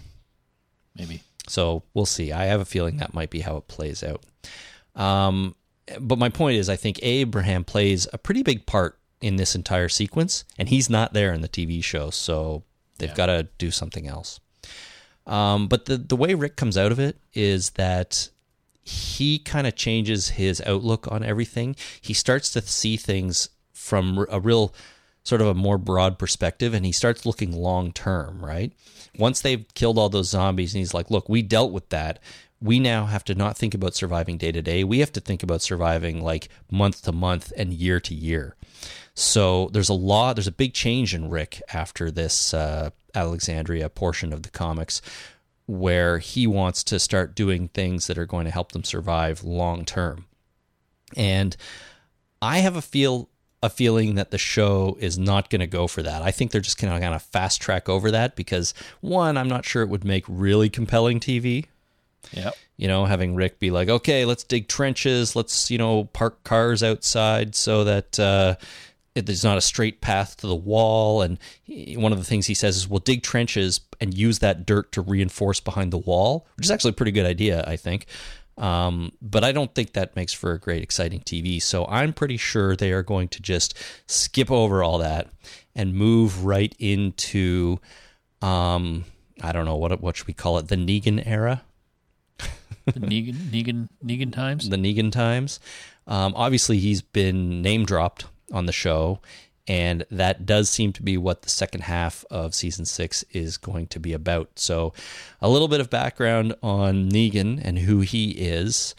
He leads another group of survivors called the Saviors. And in fact, there's a third group introduced soon after this in the comic called the Hilltop. And there's a character, the first character we meet from the Hilltop is a guy named Jesus. And his actual name is Paul, but he goes by Jesus, I think because he looks like him in the comic. Oh, yeah. Yep. And we do know he's coming to the TV show. He's being cast, and he's going to be there. So I think what we're going to see as soon as the Alexandria situation is resolved is that Jesus is introduced. We are introduced to his community, the Hilltop, and as we know, Negan is coming, and he's the leader of the Saviors. And the whole idea is the Saviors are pretty ruthless, and what they do is they provide protection to these other groups in exchange for half of their supplies. And he is a brutal, ruthless leader that, swears a lot and kills a lot of people. Nice. So we know he's coming, and here's an email from John in California's Central Valley. John says, "From watching the episodes of this season, I'm starting to see that there's a theme, however subtle it may be, that is developing. In Season 3, the theme was that we can't do things on our own, and I think that this theme is coming back in a slightly different way. This season, the message is that sometimes we just need a savior. When we think about it, there are countless examples of people being saviors for each other. Enid saving Glenn, Glenn saving Enid, Nicholas saving Glenn, Glenn saving Nicholas, Aaron saving Maggie, Rick saving Spencer, Deanna saving Rick. You get the picture. The idea is that we think we can do certain things on our own, but in reality, we need a savior to bail us out. Having not read the comics, I couldn't help but research that Negan is a leader of a group called none other than the Saviors." The Saviors. Now, John, in his email, goes on to speculate that Rick will transition out of a leadership role as Negan takes over. And he figured that, after a while of that, things will, likely go bad, and then Rick will have to take over again. So John hasn't gone too deep into the comics. So, John, if you're still listening to this, I'm not so sure that's how things are going to play out, because, big spoiler, everybody, here it comes. In issue number 100 of the comic, Negan beats Glenn to death with a baseball bat. Wow, that's a big spoiler. And it is a big deal. And I am pretty sure we are leading up to that. Now, how we get there, I don't know. Whether or not it is even going to be Glenn, I don't know, because maybe the show will throw in a monkey wrench and be like, yeah, we got Negan. He's going to beat someone to death with a bat, but it's not Glenn. I don't know. Anyways, Jason, do you have any thoughts on getting towards Negan and what he's going to do and how they're going to introduce him? No. Thanks, man. Great. Not really. Well, I agree with you that they're going to get out of their current situation, and then they're just going to gloss over the next little while, setting up, because it's really boring to watch somebody dig a trench. I've done it. It's not fun. And we've kind of we've seen them building walls, and that's, digging trenches, building walls, no difference. I forget in the comic, how was Negan introduced? Well, yeah, that's a good question. I did not reread all the way up to issue number 100, so I forget now if he actually appears before that scene. I think he might, but if not, that's his first scene. Basically, he has Glenn, Rick, and a bunch of other people there, and he's kind of explaining the situation to them, and he wants to assert his dominance over them. So he goes through this big speech about which one of you should I kill, and he goes through each person that's there, and he ultimately decides on Glenn, and then he beats the living crap out of him with his baseball bat wrapped in barbed wire. Right. I don't know. I think that scene is going to happen at the end of season 6, but we still have then 8 episodes or 7 episodes to get through leading up to that. So obviously they're going to tell the story in a little bit of a different way, but they're going to introduce Jesus, and they're going to introduce these other communities. So maybe it's just going to take some time to sort of get to know these communities, probably have some conflict with them. I mean, I do know in the comic that Jesus takes Rick and a group of people to the hilltop, and they're not exactly Rick's not exactly trusting of everyone at first, so there's some story there, but ultimately when Negan is introduced, things don't go well for everybody, and we're now at issue number 147, so it's been or 48, so it's been almost 50 issues since Holy 100. Can of tomatoes. I stopped reading at 100. I know. So there's been almost another 50 since then. So a lot has happened since then. And I'm not going to get into that because that is not relevant to what we're looking at here in the TV show. But by the end of season 6, we could be more or less up to issue 100. And things do get very different after that. So I have a call here from Angie in Birmingham, regular listen Angie, and she's got some information about Negan and what she thinks. So I will let her do some talking now since I've done so much. Cool. Okay, Chris, you asked for it. You're being overly dramatic. You're looking into the Glenn thing far too much. Just wanted to say, this is kind of spoilery, so it's just my opinion, but it's what may happen for the season finale. I think what they've done with Glenn is it was a fake out. They're testing the water. If you think to the news that you said last podcast, they have only just cast Negan. Now, everybody knows he's come in. We've been speculating it since mid-season 5. So non-comic readers kind of know something's happening just from the use of the name. Comic readers know what's going to happen with the Glenn storyline. And when they filmed episode 3, they hadn't cast Jeffrey Dean Morgan as Negan. They hadn't written it, they hadn't filmed it. I think they were just testing the water, wanting to see the reaction. And I don't know how you are about spoilers or how hot on the news you are right now. But AMC have had a big problem in a leaked video of that scene being shown around the net.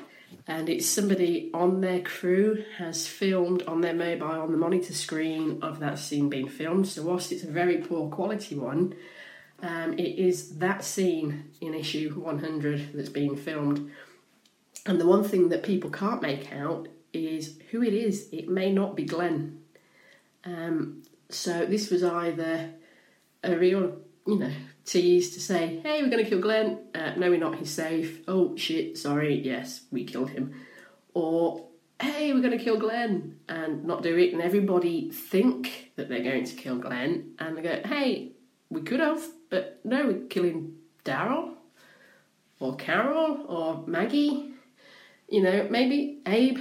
Maybe they're going to use somebody else instead in that scene. And they're just messing with us, which is kind of cool. I'm fine with that. All right, so I'll stop Angie there. She goes into some other stuff, but that's, I think, the point that we can take away from all this. They're definitely leading up towards this. There was this leaked video of them filming that scene. I thought the quality of it was so brutal. It was almost difficult to even say that that's what they were filming, but that's what people are saying. So they're filming a scene with Negan talking to people on their knees, holding a baseball bat, and I don't know if you see him take a swing at somebody, but the point is, it looks like he's going to be introduced in the show. He's going to be a badass, played by Jeffrey Dean Morgan. And he's going to club somebody to death, whether it's Glenn, Daryl, Eugene. It's Eugene. Father Gabe. Please be Father Gabe. You can't beat a priest to death. Oh, yeah, maybe not. Might as well beat the baby to death. So you can't do that either. Babies and priests are safe? Well, the priest, Father Gabriel, is good until he turns evil. As soon as he does something evil, then you can kill him. But as it stands right now, you can't kill a priest. All right. On national television. Anyways. I believe it's going to be Eugene. No, I think it's going to be someone bigger. I wouldn't be surprised if it actually was Glenn or Daryl. I was talking to Jason from the Walking Dead cast not too long ago, and I was saying to him that I think that the whole "if Daryl dies, we riot" movement has died down a little bit. Like it has. I would agree with that. I don't have the perception that that's still as big a deal. Like people aren't. Daryl's still cool, but we barely see the guy in the show anymore. And when we do, the Daryl episode where the Saviors were actually introduced, it wasn't a great episode. And the Daryl stuff there was a little bit weak. So I feel like Daryl's a little bit out of favor right now. I think he's going to play a bigger part in the second half of season 6. So maybe they're going to build him up, make us love him again, and then club him in the head with a baseball bat. And then beat him to death. So I could see that happening. And how I feel about that, I don't know. We'll have to wait and see if that happens. But I think any of our major characters outside of Rick and Carl are pretty much, up for a good head beating. I'm standing by Eugene. Yeah. Okay. Well, Eugene, we'll see. And I feel like, we just talked a lot about Negan without really saying anything, but we know he's coming and we know he beat someone to death. So that seems like it's going to happen. But I think everything else regarding what's going to happen, like immediately as soon as the show comes back with Jesse and them, I feel pretty confident on that stuff. Yeah. As do I. Yeah. Okay. That is going to end our Walking Dead segment of this episode. And now we're going to do something. We're going to turn the corner, and we're going to talk about something completely unrelated. And of course, that is Star Wars: The Force Awakens.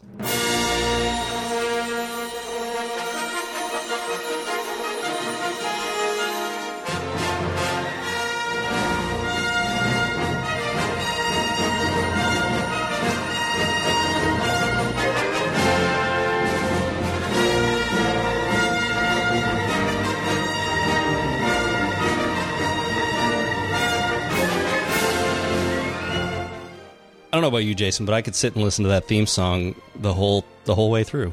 I bought it on iTunes. Did you? I bought it on iTunes. I listened to it. It starts off with the 20th Century Fox. Shun dun, shun dun. Yeah. Dun dun. It. Yeah, and I really enjoyed it. I was one of the things I was a little disappointed was that we didn't get the 20th Century Fox opening in the Star Wars thing, because to me that is the true opening to a Star Wars movie. Mm-hmm. So that was a minor disappointment. So did you buy the soundtrack for The Force Awakens, or did you buy like? Oh no, I bought it years ago. Oh, okay, yeah. I might buy this Force Awakens soundtrack because it has all the great Star Wars music, but it also has all the newly composed stuff, which I thought was really, really great. I don't know if I can wrap my head around buying something that doesn't have Darth Vader's march. Yeah, that's an interesting point, I suppose, but it's got because they didn't have that in this movie. It's got lots of good music too, though. Yeah. Anyways, Star Wars: The Force Awakens, the first Star Wars movie we've had since George Lucas sold the whole thing to Disney. And, of course, the first Star Wars movie we've had since the third prequel came out. I don't even know when that was, but it was some time ago. 2001, maybe? Was it already that 14, 15 years ago? Yeah, it was 1999 was episode 1. Oh, really? There was 2 years in between each movie, though. So was there? 99, 2001, 2003. Anyways, it's been a long time. There's been a lot of, I think, pent-up anticipation for this movie, especially after it was announced, of course, that they were making it. And it tells the story. Remember, everyone, spoilers for Star Wars. We're spoiling the shit out of The this. Force Awakens. Seriously, if you haven't seen it and you care about this sort of thing, you can't come to us later and say, you bastards, you spoiled the movie for me. I'm saying here right now, The Force Awakens, we're going to spoil it. We're going to talk about the important plot details in this movie. Should we just get the big thing out of the way right now and just shock people? No, let's not do that. I want this to be... I feel bad. I'm glad you said that because I don't think I could do that. All right. Anyways, spoiler warning. Star Wars Force Awakens will be spoiled here and now. I was going to say this tells the story, or it takes place about 30 years after the events of Return of the Jedi. It tells a new-ish story, but it does involve Han Solo, General Leia, formerly known as Princess Leia, and Luke Skywalker, and other familiar characters from the original trilogy. Chewbacca. Chewie is there, 3PO is there, R2 is there, but there are some new characters too. So, Jason, what did you think of the latest Star Wars movie? So I'm tempted to say that I didn't like it. Are you just insane? For the shock value? Just for the shock value.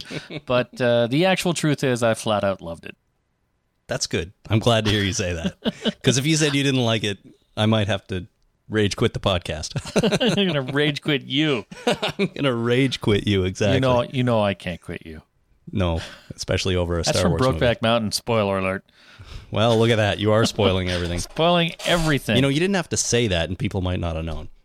We should go watch Brokeback Mountain. It was a good movie. I agree. No, actually about it, I agree. But anyways, we're not here to talk about that.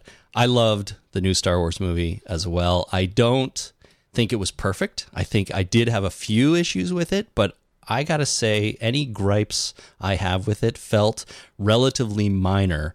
Yeah. When compared to my overall excitement and just unadulterated love for the movie.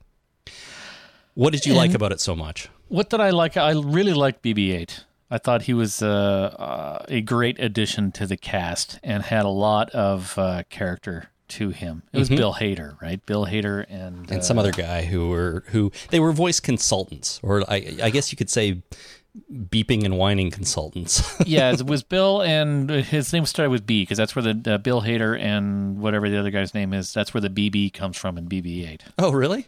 Yeah. Okay. So, yeah, I really like BB-8. I thought he was a fantastic little character. I thought he had a lot of good... I thought he added a lot to the movie. I agree. I'm not that surprised about. Like, in the original trilogy, C-3PO and R2-D2 are very important to the story, and they add a lot to that story. The thing that made me love BB-8 the most is just how much logic went in to creating a droid that is a big sphere. Yeah, it's a ball with a hat. It's a ball with a hat. But think about it. Like, R2-D2 is a cool droid, and I love him. But the prequels revealed how ridiculous a design that is. And having those little legs that don't bend right, he can't go up and down stairs, he can't go over any rough terrain, everything has to be nice and flat because he either has to roll or waddle on his legs, and he can't move at all. So in the prequels, George Lucas had to make him fly, which is one of the things that pissed me off. Like, R2-D2, he can fly all of a sudden, it makes no sense at all. But you design a droid that's a ball, he can roll over all kinds of different terrain. He can go downstairs. We even saw that in this movie. We don't know about upstairs. Like, can he climb the stairs? Probably not. But going downstairs is okay. Is going okay. But how brilliant was it that they equipped him with those like grappling hooks almost that he could shoot out and yank himself up. So he could go upstairs doing that. One of my favorite things about BB-8 was the noise he made when he hit something. It sounded like an empty trash can, like bonk. It was awesome. I didn't notice that. Just the sound effect when he hit something was absolutely amazing. Yeah, I actually didn't notice that sound, but that's great. I mean, the sound design in this movie was fantastic. Yeah. So BB-8, so much love for him. Just the fact that he was round, it just blew me away. That, like, I can't believe I never considered the fact that a round droid like that makes so much more sense than one on legs, or even a humanoid droid like R2, than 3PO. I mean C-3PO. Like, he could barely go upstairs, you know. So he can't go upstairs. He can't bend his legs. No, watch him walk. Go watch the original trilogy. I did that over the weekend myself. Yeah. Watch him try and walk up a hill. He can't walk up a hill. Well, no. I think that he was supposed to be able to bend his legs, though, but the suit didn't really allow for it. I don't know. Anyways, BB-8, fantastic. He was integral to the story. And, like, even having a droid whose head can move like that, or hat, as you called it, it's such a good way to convey additional emotion. Like, if he's sad, he can lower his head. R2-D2 can't do that. He just has to make a sad whiny noise. Yeah. Right? So I think when they first found the Millennium Falcon and Rey was trying to fix it and trying to get Finn to pass her the right tools, and she kept saying, no, that one. And he's like, this one? No, that one. No, that one. Look where I'm pointing, that one. And then BB-8 rolls over and looks down right at the thing he's supposed to pick up. Yep. That was my favorite part in the whole movie. Well, I do have a favorite part too, but it wasn't that. I'll get to it later, but remind me. But you're right. But I think that scene was great, and that gets me into some of these new characters. So Rey is played by Daisy Ridley, was amazing. Yes. She is going to be a superstar, and not only because she's in Star Wars. Her performance and John Boyega's, I think, were stellar. Just fantastic. She's very lithe. Do you see how quickly she got up and moved around? She's very athletic. Yeah, that's good. But I think just her acting performance was fantastic. And it just goes to show you that, like, she's a good actor, obviously, but in a good script with a good story, it makes all the difference, because Natalie Portman's a good actor too, but she had a terrible script, and she was terrible. And Ewan McGregor, I like Ewan McGregor. Oh, absolutely. I love that guy. And how do you get Ewan McGregor and Natalie Portman in a scene, and they're both fucking terrible? Terrible. God damn, the asshole Lucas should not be allowed to have full creative control over anything. Well, he doesn't anymore, at least when it Thank comes to Star goodness. Wars. So Daisy Ridley was fantastic. John Boyega. I thought that Adam Driver as Kylo Ren, I always want to call him Rylo Ken, but it's not. It's Kylo Ren. Or you're thinking of Super Street Fighter. I am? Ryukin. Oh, I don't know. I've never played the game, so I don't know. You've never played the game. Shame on you. Never really played Street Fighter, but I think he was amazing as Kylo Ren as well. And I really like Adam Driver. oh, me too. I really, really like him. So I was, you sent me a video where all the actors are singing they're doing an a cappella version of the theme song. What a great video. It was a great video, but I remember I chastised you for spoiler because I didn't know all of the actors. Like, I know Daisy Ridley and John Boyega were in it, but I had not seen them in anything else, so I didn't know them. There were just a couple of unknowns. Right. And I knew that Mark Hamill, Carrie Fisher, and Harrison Ford were in this, and I knew that Chewbacca was in it, Peter Mayhew. So I knew those actors were in it, but I didn't know that Adam Driver was in it. I didn't know that Gwendolyn Christie was in it. Mm-hmm. And so you sent me this video, and I'm like, oh man, Adam Driver's in this. It raised my excitement level just a little bit. And I was trying very hard over the last couple of weeks to manage my excitement level over this movie. Well, luckily, the movie lived up, so your excitement was okay. But I knew, see, if he had taken off that mask and it had been Adam Driver, and I didn't know that it was him beforehand, because I figured it out, because he wasn't in the movie before. Okay, I know Adam Driver's around here somewhere. Where is he? Yep. Oh, there he is. Right. Right. So I figured it out because of that video you sent. Well, my assumption was that you'd seen all the trailers, and so you knew he was in there. No. Anyways, I'm glad it didn't totally ruin the movie for you. And I'm glad that, and as soon as he took off the mask and his face was fine, he was just wearing a mask because he was a wannabe Darth Vader. He wants to be his grandfather. Mm-hmm. I knew at some point during the movie his face is going to get disfigured and he'll have to wear the mask. Oh, but his face doesn't get disfigured. She cuts him with the lightsaber. Well, it's just a scratch, though. I know, but he gets disfigured, so he's going to be a disfigured dude. He's going to need to wear the mask. Maybe. Well, yes, as you said, Darth Vader is his grandfather because it's revealed in the film that he is Han and Leia's son. Now, Han and Leia's marriage seems to have fallen on hard times at some point, or how do you survive your son killing a bunch of people and going over to the dark side? That's tough, absolutely. But they seem like they haven't really talked in some time or spoken in some time, but they're forced back together in this movie a little bit. But that was great. Like, what I liked about Kylo Ren is that he's not a Sith. He's a member of the Knights of Ren, and that's where his name comes from, Kylo Ren. But did you notice, too, that Kylo is kind of a mashup of Skywalker and Solo? Sky. No, I did Kai, not know that. Solo, Lo, Kylo. So no. I don't know if that's a thing or not, but that struck me. I thought was pretty cool. But again, Adam Driver, really great in this movie. And he does something that really, really solidifies his position on the dark side.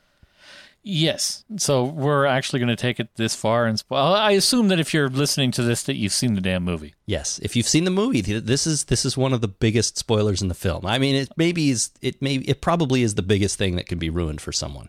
Yeah, it's huge. He kills his father, Harrison Ford, Han Solo. He kills Han Solo, his own father, when Han Solo is there trying to sort of talk him back to the light side, saying, "Come back, you're not all gone." So Han Solo is dead. He gets impaled by a lightsaber. And as soon as he stepped foot onto that bridge, I knew he was going to die. To be honest, I knew he was going to die before that scene even got there. I'm like, there is no way Han Solo is surviving this movie. As soon as it's revealed that, his son is this evil dark side Jedi, and then, Carrie Fisher says, try to bring our son back, you just know there's going to be a scene with the two of them, and I don't think that the main bad guy in the film is going to come back like this. Well, J.J. Abrams likes to kill a beloved character in his movies. I guess. He loves doing that. Yeah, well, There was Wash in Serenity. There was Agent Coulson in the Avengers. He loves to do it. Well, he did it again, and Han Solo is dead. Now, I don't know. Like, I'm glad they had the balls to do that. To be honest with you, like I don't know that I would have been disappointed if sort of none of the main characters had been killed, but I'm just glad that they didn't shy away from doing that sort of thing in this movie. Yeah. That and when Rey and Han Solo were so simpatico about the Millennium Falcon and how it should be fixed, like they were finishing each other's thoughts. They were having the same ideas on things that needed to be fixed. And I'm like, you can't have two Han Solos on the Millennium Falcon. You can't do it. She starts out the movie kind of as the new Luke Skywalker, but she finishes the movie sort of as the new Han Solo. That's one of the things I really liked about this movie is that she was kind of a mashup of the two characters. Like there wasn't a definitive Luke Skywalker versus Han Solo. It was like sort of her who is sort of bridges both roles. Mm-hmm. But do you think there's any likelihood to the theory that a lot of people have put out there that she's related to Luke in some way, daughter or maybe niece or something? My wife posed that thought. Mm-hmm. She's like, well, she's got to be related to somebody because that's it. It makes sense. Well, and who is she related to? Well, we haven't seen Luke in a while. Yeah. She's probably related to Luke. Yeah, see, I think that makes a lot of sense, and I wouldn't be surprised at all if they were going there. And I don't think I would be upset by that either. But one of the and Star Wars is about families a lot, right? Like everyone's related to somebody, and it's always been that way. You got to stand up to your father. Is the whole thing. It kind of is. Yeah, that's true. But I also would be in no way be disappointed if she was not related to anyone. She's just a new character who's gotten mixed up in this world amongst all these people. But she doesn't have to be related to Luke, does she? I think it'll be okay if she does. I think she's going to be related to somebody because her past is a mystery. Her mother left her on this planet, and and she's I don't know. She's got to be related to somebody, and I don't think she's related to Jar Jar. Yeah, I don't think he exists in this particular timeline. Maybe Jabba. I don't know. Jabba the Hutt. I don't know if she has to be related to someone. That's the thing. Like to me, if she is a new character who is an amazing character who happens to be an extremely strong Force user, who maybe who didn't realize it for a long time, that's okay with me. And if she's related to Luke, I think that's okay too. So I'm looking forward to seeing where it goes. But all I can say right now is that the character of Rey was fantastic. And I just can't wait to sort of see what she does in episode 8 and 9 and whatever else we get. So that was really good. Let me talk for a second about my one sort of problem with the movie. And as I said off the top, what? Well, I was going to say it's probably the same one I have. Okay, well, my problem is, and I feel like it's minor, but my problem is just that the movie felt a little rushed at the end. It was paced a little bit off. I felt like the first half, or even 2/3, took a long time. We got a lot of information about Rey on her desert planet, and what was going on with Finn deserting the not the Empire. What are they called now? The Second Order. His desertion story, and a lot of sort of information leading up to the last third of the movie, which essentially was the battle to take down the Starkiller base. It's not a Death Star, it's Starkiller. No, it's a friggin' planet that they converted into a mega weapon. Yeah, it's a whole planet. So that was amazing. But then I felt like that was rushed. It felt like it was really easy for the one team to get in to take down the shields and then get out again. And the trench run that we had in this film, which was, led by Poe, played by Oscar Isaac, who we haven't even mentioned, who was amazing. I love Oscar Isaac. Yep. That felt like sort of truncated and a little bit in and out too quickly and fast. And even at one point towards the end of the movie, someone says, in the they're ready to fire in 15 minutes. a lot of stuff happens in that 15 minutes, right? Well, we had half an hour in the first movie, in A New Hope. It was I know. a half hour to get all, they could get across the friggin' galaxy in 14 and a half seconds, but it takes them a half hour to get around a planet. I know, Well, the but planet's in the way. We got to just go around it here. It's going to take 30 minutes. but think All about right. Return of the Jedi, and where you have Luke doing his thing with Vader and the Emperor. You've got Han and the team down on Endor taking the shields down, and then you've got the fighter pilots in space, like attacking the Death Star, the space battle. You've got all three of those things, but all three of them felt equally important. In this, I feel like the battle on the planet, the lightsaber fight between Rey, Finn, and Kylo Ren was extremely important.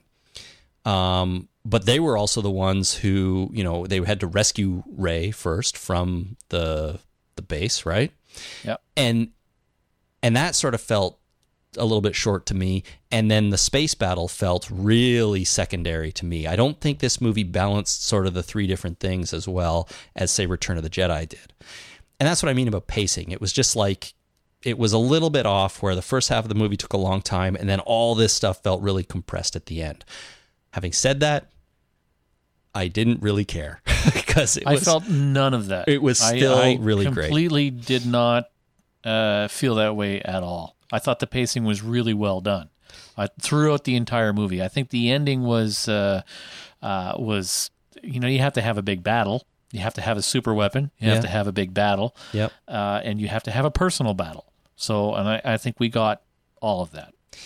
I just don't think enough time was given to each of those things. The personal battle was much more important, in my opinion, or came across as more important, whether it was. And maybe it is. That's the character thing right there, right? And I thought that part of it was fantastic.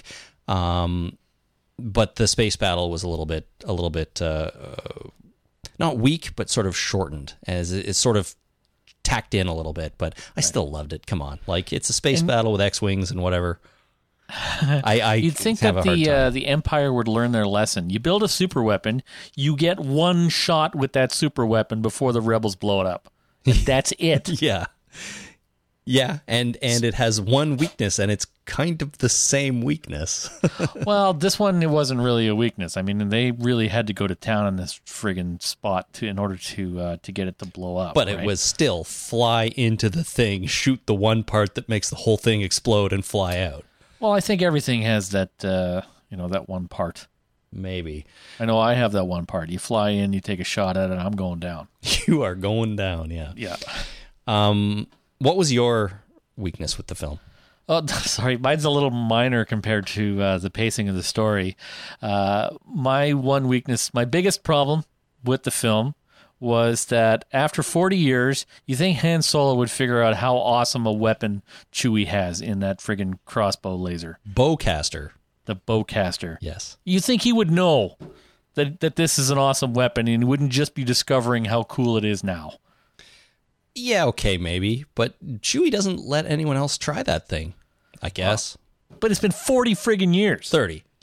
Whatever. It's Yeah. been 30 years since the last movie. Chewbacca was with him for a while before that. So I figured that they've been together for quite a damn time. They're like the Brokeback Mountain guys. They can't quit each other. You think he would know that the bowcaster is freaking awesome.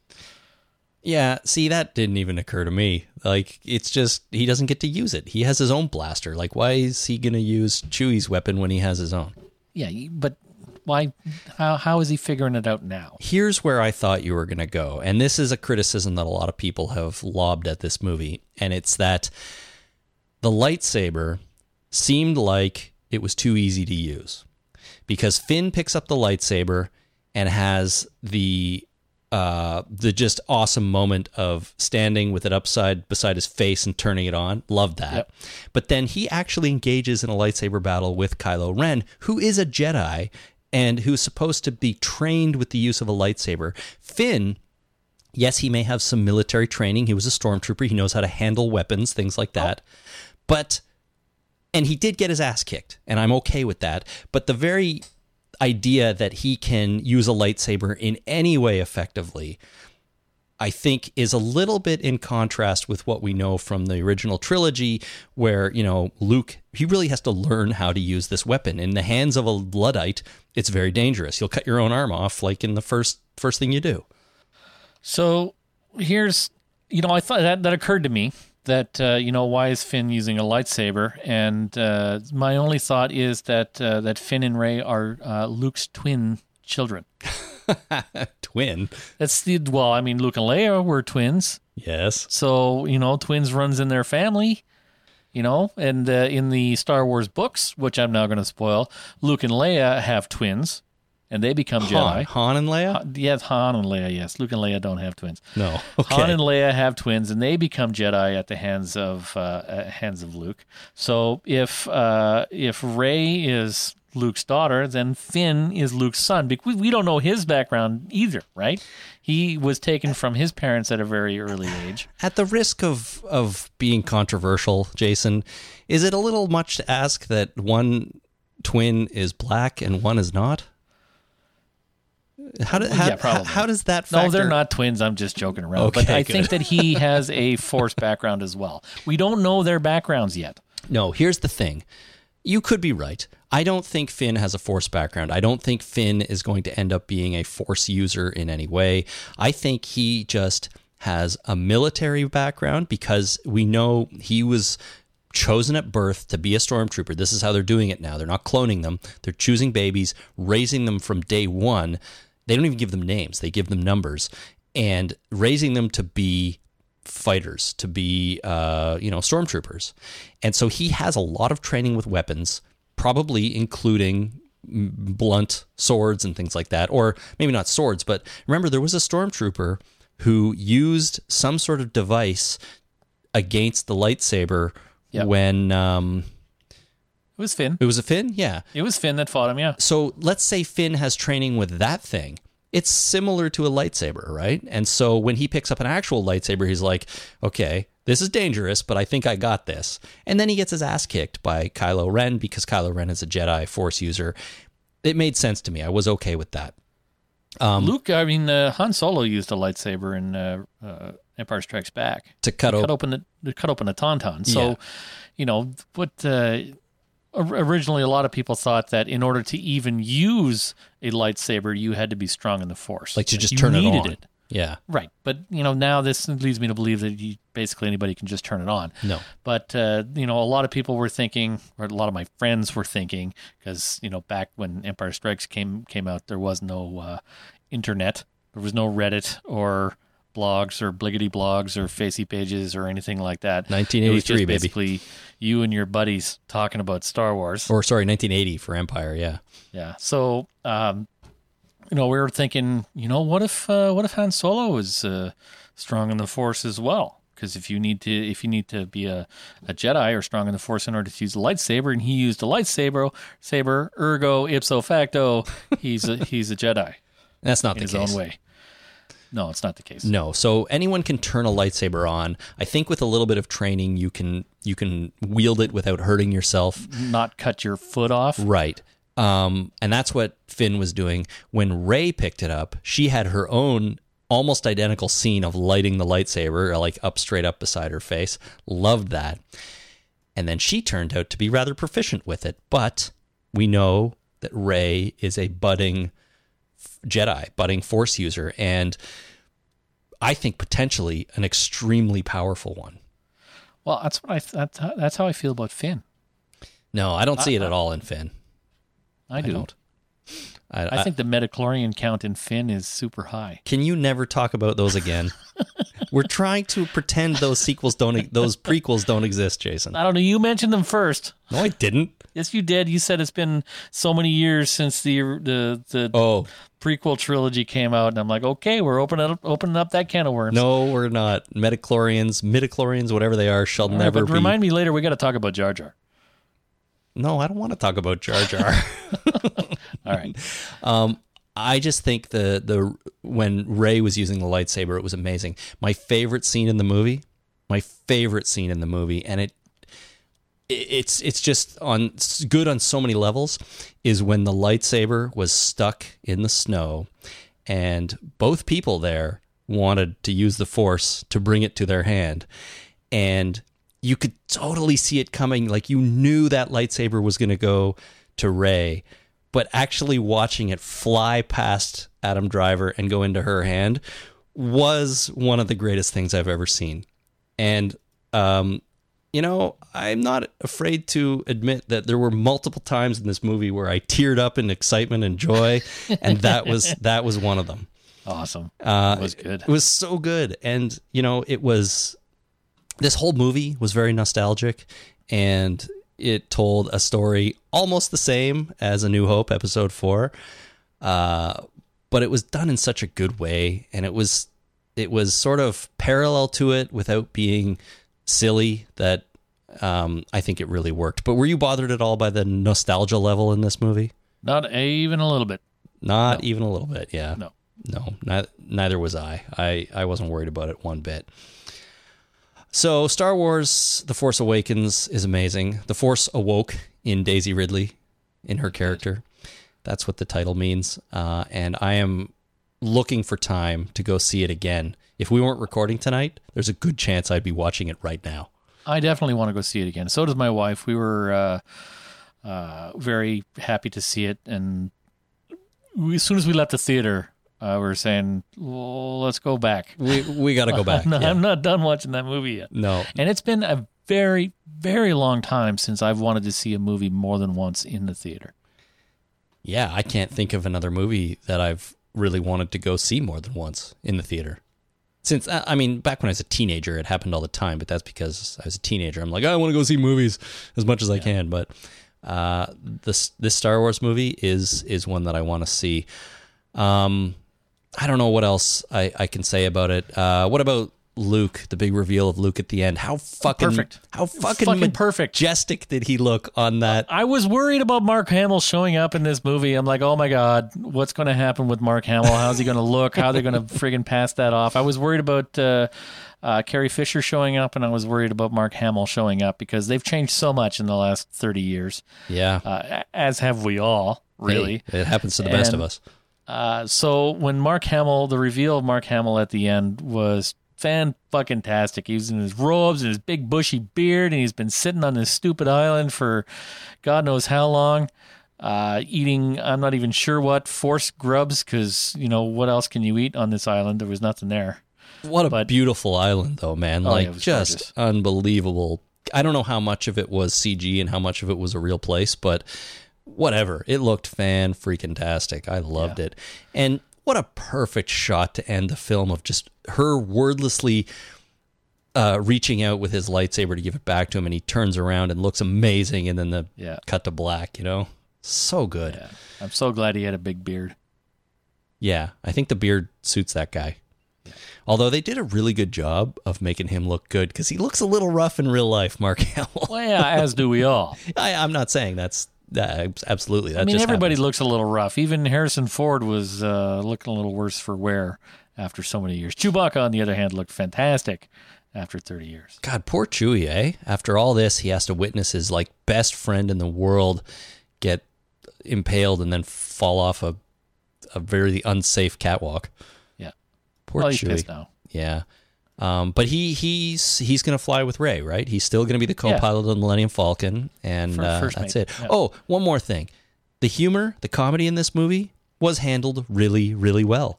It was. It wasn't stupid like Jar Jar, getting his tongue stuck on shit and things like that. It was legitimately funny jokes. We don't want to take that ship. It's junk. We want to take that one. Oh, it blew up. We'll take the junk. It's the Millennium Falcon. Yeah. What a piece of junk. Does that work because it's funny, or did that work because it's nostalgic for us? It's a little bit of both. I think it's a little bit of both, but I also don't care. It worked, and it was amazing. It was fantastic. It was good. How about all the cameos? Did you catch a lot of the cameos? Well, I do know that Simon Pegg was in the movie, or at least his voice was in the movie. He did the voice. No, he was in the suit, sort of. He was in that suit? He was in the suit. So he was the guy that Daisy or Rey was selling stuff to get rations. That's right, the junk dealer. And then the one cameo that no one would know, unless you're super brilliant, is that the stormtrooper that she used the Jedi mind trick on Daniel frickin' Craig. Daniel Craig. I read that too. That was awesome. James I want to go Bond. back to see it just because of the cameos. Yeah, there was others too. Carrie Fisher's daughter was in there. That's right. There was some of the obvious ones. The guy from Lost. He's not from Lost. He's from Heroes, but he was the pilot in Lost. Greg Grunberg. Yeah, he was there. He has a few lines. He has a few lines, and then there was Miles from Lost was also in the movie. Oh yeah, that's right. These are J.J. Abrams guys, though, right? They're well, that's the thing. They're all his buddies. Yeah. Yeah. And then there was, I also read that Ewan McGregor came in to do one line, and it was a line delivered during Rey's kind of vision when she picks up Luke's lightsaber for the first time. He was there, and apparently Frank Oz did a line. I mean, Frank Oz is dead, right? Yeah. So Yoda had a line in that scene as well. So Yoda and Obi-Wan, because she was getting flashback of Luke's life. Right. Mostly, right? Yeah, I think so. I don't know. If we're going to have Ewan McGregor, I mean, she didn't meet Ewan McGregor because, Obi-Wan's dead. Yeah, So that's right. Luke had to know him. Right. Yeah. But I mean, but the cameo was there. So that scene reminded me, of course, of the scene in Empire where Luke is on Dagobah and goes down into the tree, right? And he faces himself in Darth Vader. Kind of reminded me of that vision scene a little bit. But that's one part that I'm looking forward to seeing again, because I feel like it kind of flashed by and I didn't really pick up on everything that was going on in that scene. Anyways, boy, oh boy, what a movie. Star Wars, I feel really good about again. Yes, taking it out of the hands of George Lucas and putting it in the hands of J.J. Abrams. Smart idea. It appears to have been a really good idea. So I know hopefully everyone that listened to this has seen it, but if not, go see it. Otherwise, go see it again. I'm going to go see it again this week, and probably a third time. I just have to decide whether I'm going to take my kid or kids with me. Not my younger one. She won't make it through, but my older daughter, I think she might be able to do it. We're going to watch, have you sat down with them and showed them Star Wars? Yep. Yeah, they've seen the original trilogy. But at home, it's a little different, right? Like my younger daughter, who's 6, if she's not into it, she can just get up and leave and go do something else. You can't really do that in a movie theater as much. I mean, you could leave if you want, but I don't support that. If you want to go. Yeah, I'll meet you at home. Here's the keys. Go sit in the car. That's not going to happen. Anyways, my 8-year-old who's turning 9, I think she'd be much more into it, and she was more into the original trilogy at home anyways. So, all right, that's enough. Star Wars was fantastic. What are we going to do from here, Jason? I don't know when the next time we're going to podcast is, but we do have to read the latest Walking Dead novel and talk about that. So let's tentatively plan to do that over the next few weeks and then do an episode in January. How do you feel about that? Sure. I feel fine. Okay. I feel fine. Thank you, John Lennon. But so we will be doing that. In the meantime, everyone, if you want to get in touch with us, go to our website, talkingdeadpodcast.com, and click on send voicemail to record a message. You can also send your emails to talkingdeadpodcast@gmail.com. Find us on Twitter @TalkingDead or on Facebook at facebook.com/TheTalkingDead. And since it is December 21st, as we are recording this, we are right into the holiday season. So Merry Christmas, everyone. Happy holidays. If you are going to be doing some, let's say, Boxing Day shopping on Amazon, make sure you click through our Amazon link. That would make us very, very happy. Amazon.talkingdeadpodcast.com to head straight to the U.S. Amazon store. And that's going to do it. So until next time, my name is Chris. My name is Jason. Thanks for listening. Ciao.